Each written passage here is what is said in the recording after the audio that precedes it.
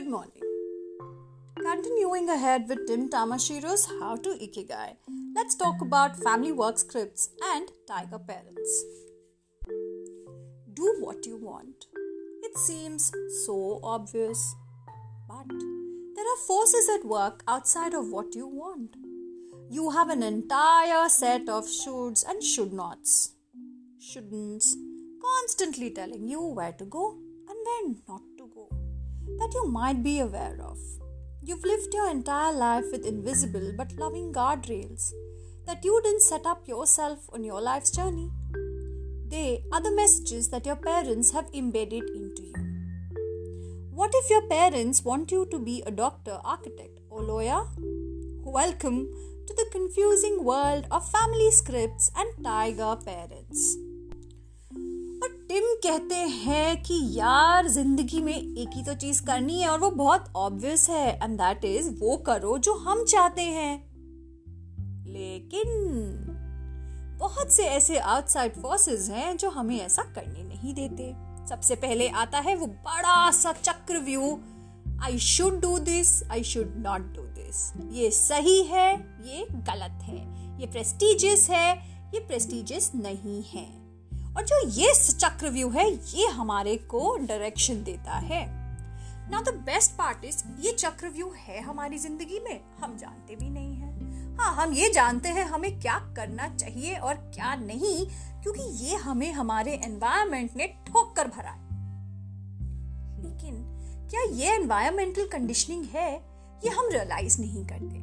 हमें लगता है ये हमारी सोच है, हमारा बिलीफ है, हमारी रियलिटी है. लेकिन रियलिटी ये है कि ये हमारे एनवायरनमेंट से हमें मिला है एंड हमने इसे अपना बना लिया. तो सपोज करो तुमको बनना है एक डांसर और आपके पेरेंट्स कहते हैं डॉक्टर बनो, आर्किटेक्ट बनो या लॉयर बनो. तो ओ माय गॉड, हो गया ना स्यापा. अब मैं आपको एक बात बताती हूँ. यहाँ पर टिम हमें लेके जाएंगे फैमिली वर्क स्क्रिप्ट में और टाइगर पेरेंट्स यानी कि वो माँ बाप जो अपने बच्चों के लिए एक पाथ सेट करते हैं और फिर एक्सपेक्ट करते हैं कि उनके बच्चे उस पे चलें. व्हिच मीन्स अक्सर सारे माँ बाप, ऑलमोस्ट बहुत थोड़े ऐसे लोग होते हैं, पेरेंट्स होते हैं जो अपने बच्चों को एक्सप्लोर करने देते हैं. बट एक चीज मैं यहाँ पे आपको ऐड करके बोलना चाहूंगी कि जहाँ टिम टाइगर पेरेंट्स कह रहे हैं, बहुत सी बार वो टाइगर पेरेंट्स नहीं होते, ग्रैंड पेरेंट्स होते हैं, चाचा चाची होते हैं, अंकल आंट्स होते हैं, जिनको हम देखते हैं और जो हमारे आइडियल्स बन जाते हैं. So number 1, this is not about discounting your parents, it is not about disrespecting your parents, it is only about questioning कि जो हमारे को सिखाया गया है, जो हमारे एनवायरनमेंट ने हमें दिया है, क्या वो सही है, हमारे लिए सही है या नहीं. बिकॉज जो भी हमें हमारे पेरेंट्स ने दिया उनको उनके पेरेंट्स ने दिया और ये चेन चलती आ रही है. सो कहाँ पर हम उस चेन को तोड़ें और उस चेन में से कितना हम अपने लिए रखें, ये आपको और मेरे को इंडिविजुअली अपने लिए देखना होगा. सो do not get confused that we are trying to say what you're living and what you believe is wrong, what your parents believe is wrong. It is only this that changing times के साथ में, society के साथ में, needs के साथ में हमें हमारे लिए पुराने में से क्या रखना है और नए में से क्या क्रिएट करना है. Cool? So let's move ahead. When I gave a TED talk in Calgary at TEDx YYC, many people approached me afterward to tell me how inspired they were by Ikigai.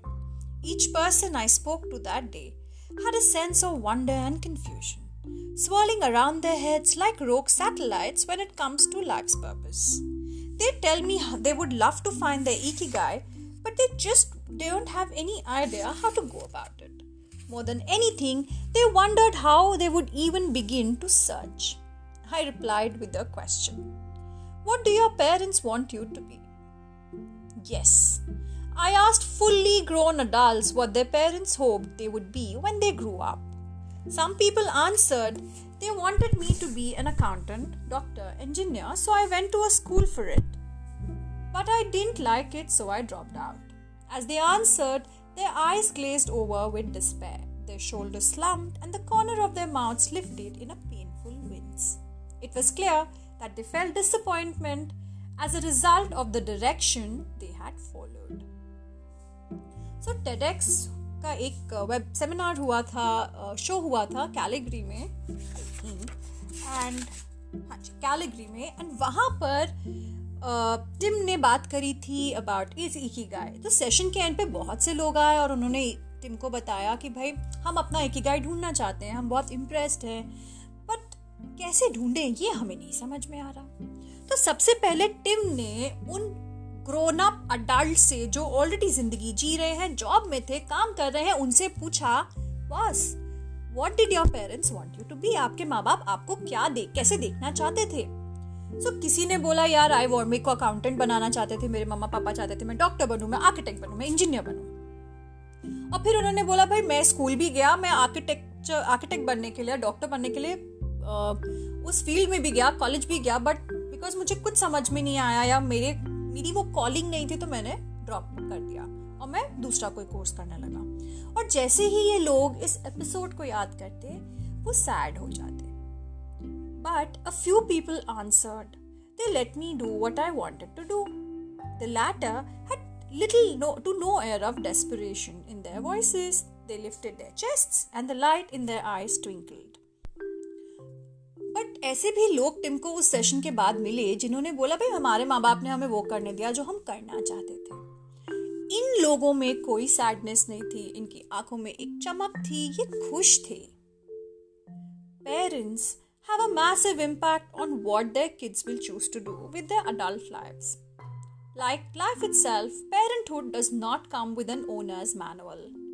As much as the children believe that parents know what they are doing, most days of parenthood are just controlled, well-intentioned winging it.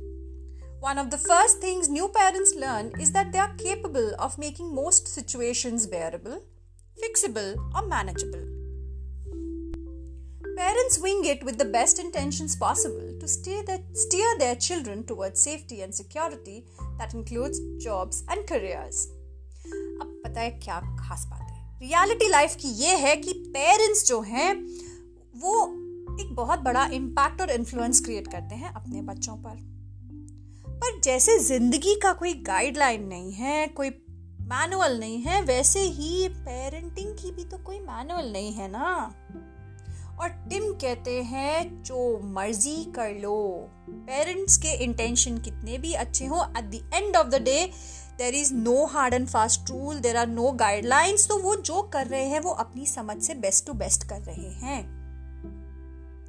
सबसे पहली चीज जो एक नए माँ बाप सीखते हैं, एक नए पेरेंट्स सीखते हैं, वो ये है कि वो एक कोई भी पेनफुल से पेनफुल सिचुएशन को, खराब से खराब सिचुएशन को बेरेबल, फिक्सेबल या मैनेजेबल बना लें। सो अक्सर क्या होता है, माँ बाप का जो इंटेंशन होता है वो ये होता है कि वो अपने बच्चों को बचा के रखें हर दुख दर्द से और एक ऐसे रास्ते पे उन्हें लेकर जाएं जहां उन्हें सिक्योरिटी और सेफ्टी मिलेगी। और इस सिक्योरिटी और सेफ्टी के रास्ते में दो चीजें आती हैं, जॉब, करियर, और तीसरी इंडिया में आती है शादी और बच्चे। And trust me, your parents have done their best for you. Problem is इससे आगे बेस्ट क्या है वो अब हमें क्रिएट करना है। So we will have to unlearn some things and then move ahead in life. Tim says, when it comes to pre-choosing careers for their kids, parents often come equipped with a set of wishes and hopes. Over time, mom and dad have to come to their conclusions about what lines of work are secure, acceptable, and safe for their children to go into. Throughout their children's upbringing, mom and dad have imprinted their own sets of career standards into the kiddies. Their beliefs are projected onto their offspring in loving but sometimes forceful ways. These messages are referred to as family work scripts. और Tim हमको बताते हैं कि जब कोई भी माँ बाप अपने बच्चे के लिए ऑप्शनल करियर्स चूज करता है तो वो जो है वो उनके कंक्लूजन्स और उनके पॉइंट ऑफ व्यूज पे बेस्ड होता है, पर्सपेक्टिव्स पे बेस्ड होता है। सो पूरे जिंदगी जब वो बच्चा बड़ा हो रहा होता है तो जो मम्मी पापा होते हैं बच्चे के, वो अपने बच्चे के मन में एथिक्स, स्टैंडर्ड सब कुछ भरते रहेंगे, कभी कभी प्यार से, कभी कभी मार से, कभी कभी डांट से, लेकिन ये बहुत फोर्सफुली अक्सर भरे जाते हैं।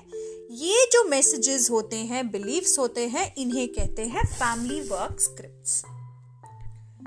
Most parents would be overjoyed if their child chose to become a doctor. If their kid becomes a doctor, they will also gain the hallmarks of respect, wealth, charity, and security for their entire lifetime. No need for a fallback plan. A doctor will be a doctor for life. But what if the kid really wanted to be a painter? There's no safety or security in being a painter as a career. There's no steady income. Painting doesn't come with a pension plan or medical benefits. So, अक्सर माँ बाप अच्छे careers, I would say rather respectable careers इसलिए choose करते हैं because parents को लगता है कि अगर एक respectable career like doctor, architect, engineer कुछ बड़ा काम करेंगे तो बच्चों की safety security है, but उसके साथ साथ parents के पास भी safety, security, prestige etc. हो जाएगी, pension plans, medical benefits etc. लेकिन अगर एक बच्चे को पेंटर बनना हो तो गई भैंस पानी में। क्यों गई भैंस पानी में? क्योंकि भाई पेंटिंग के साथ में कोई भी टाइप की स्टेबिलिटी नहीं है, मेडिकल बेनिफिट्स नहीं है, पेंशन प्लान्स नहीं है। Family work scripts often develop into lists of acceptable and unacceptable professions. Parents will argue that all they want is for their kid to be healthy and happy. The interpretation is a little more complicated. They want their kid to choose a job from their highly personalized list of acceptable careers. The professions that most often fall into most acceptable columns include doctor, lawyer, architect, teacher, accountant, engineer. Would your parents be overjoyed if you chose a career of that list? Sure, they would. Those are noble professions, but they are not guaranteed to deliver Ikigai if the choice is made by the parent and not the child. If you choose a career as a doctor, lawyer, architect, teacher, accountant or engineer because you're passionate about it, then your Ikigai is more likely to be realized.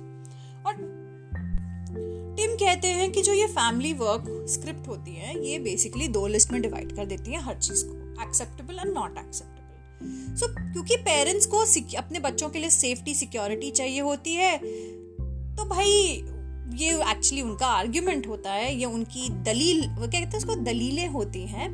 But then the reality is कि इससे ज्यादा complications पीछे होती हैं।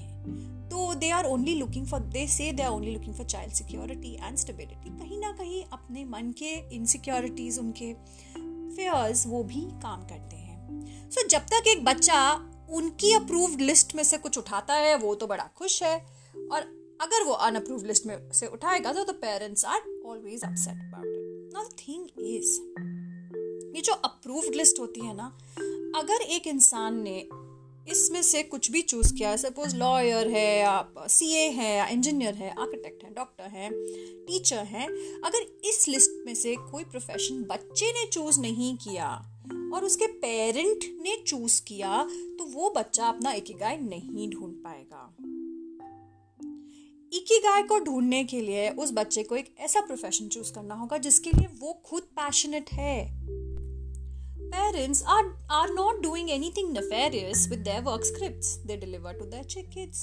Instead, they are doing what falls within the acceptable column of society in general. Remember, parents are just winging it. They are staring you down the road that so many other parents understand and embrace. It's their job. Your job is to love your parents and give them kindness, but do what you want. Your parents are not going to disown you if you don't do what they wish. They'll still cheer you on and support you. That is, unless you grew up with the tiger parents. और Tim कहते हैं माँ बाप कुछ गलत नहीं करते हैं अपने बच्चों को एक अच्छा वर्क स्क्रिप्ट देकर। इनफैक्ट वो करते हैं जो सोसाइटी की तरफ से के हिसाब से सही है, एक्सेप्टेबल है, और यही सेम स्क्रिप्ट हजारों करोड़ों माँ बाप दुनिया में अपने बच्चों को नॉर्मली देते हैं। पेरेंट्स के पास कोई गाइड बुक या मैनुअल नहीं है तो उनकी गलती को प्लीज इंटेंशनल मत समझो, इट इज अनइंटेंशनल। सो उनका काम है आपको उनके हिसाब से जो सही रास्ता है उस पे स्टेयर करना। आपका काम है अपने माँ बाप को बहुत सारा प्यार देना, बहुत सारी काइंडनेस देना, पर एंड में वो ही करना जो आप करना चाहते हैं। और याद रखिएगा, अगर आप वैसा करेंगे तो वो नाराज जरूर होंगे लेकिन आपको डिसोन नहीं करेंगे। वो फिर भी आपसे प्यार करेंगे, आपकी वेल बीइंग और सक्सेस के लिए प्रेयर करेंगे और आपके सबसे बड़े चीयर लीडर्स बनेंगे। ऐसा तब तक होता है जब तक आपके पेरेंट्स टाइगर पेरेंट्स नहीं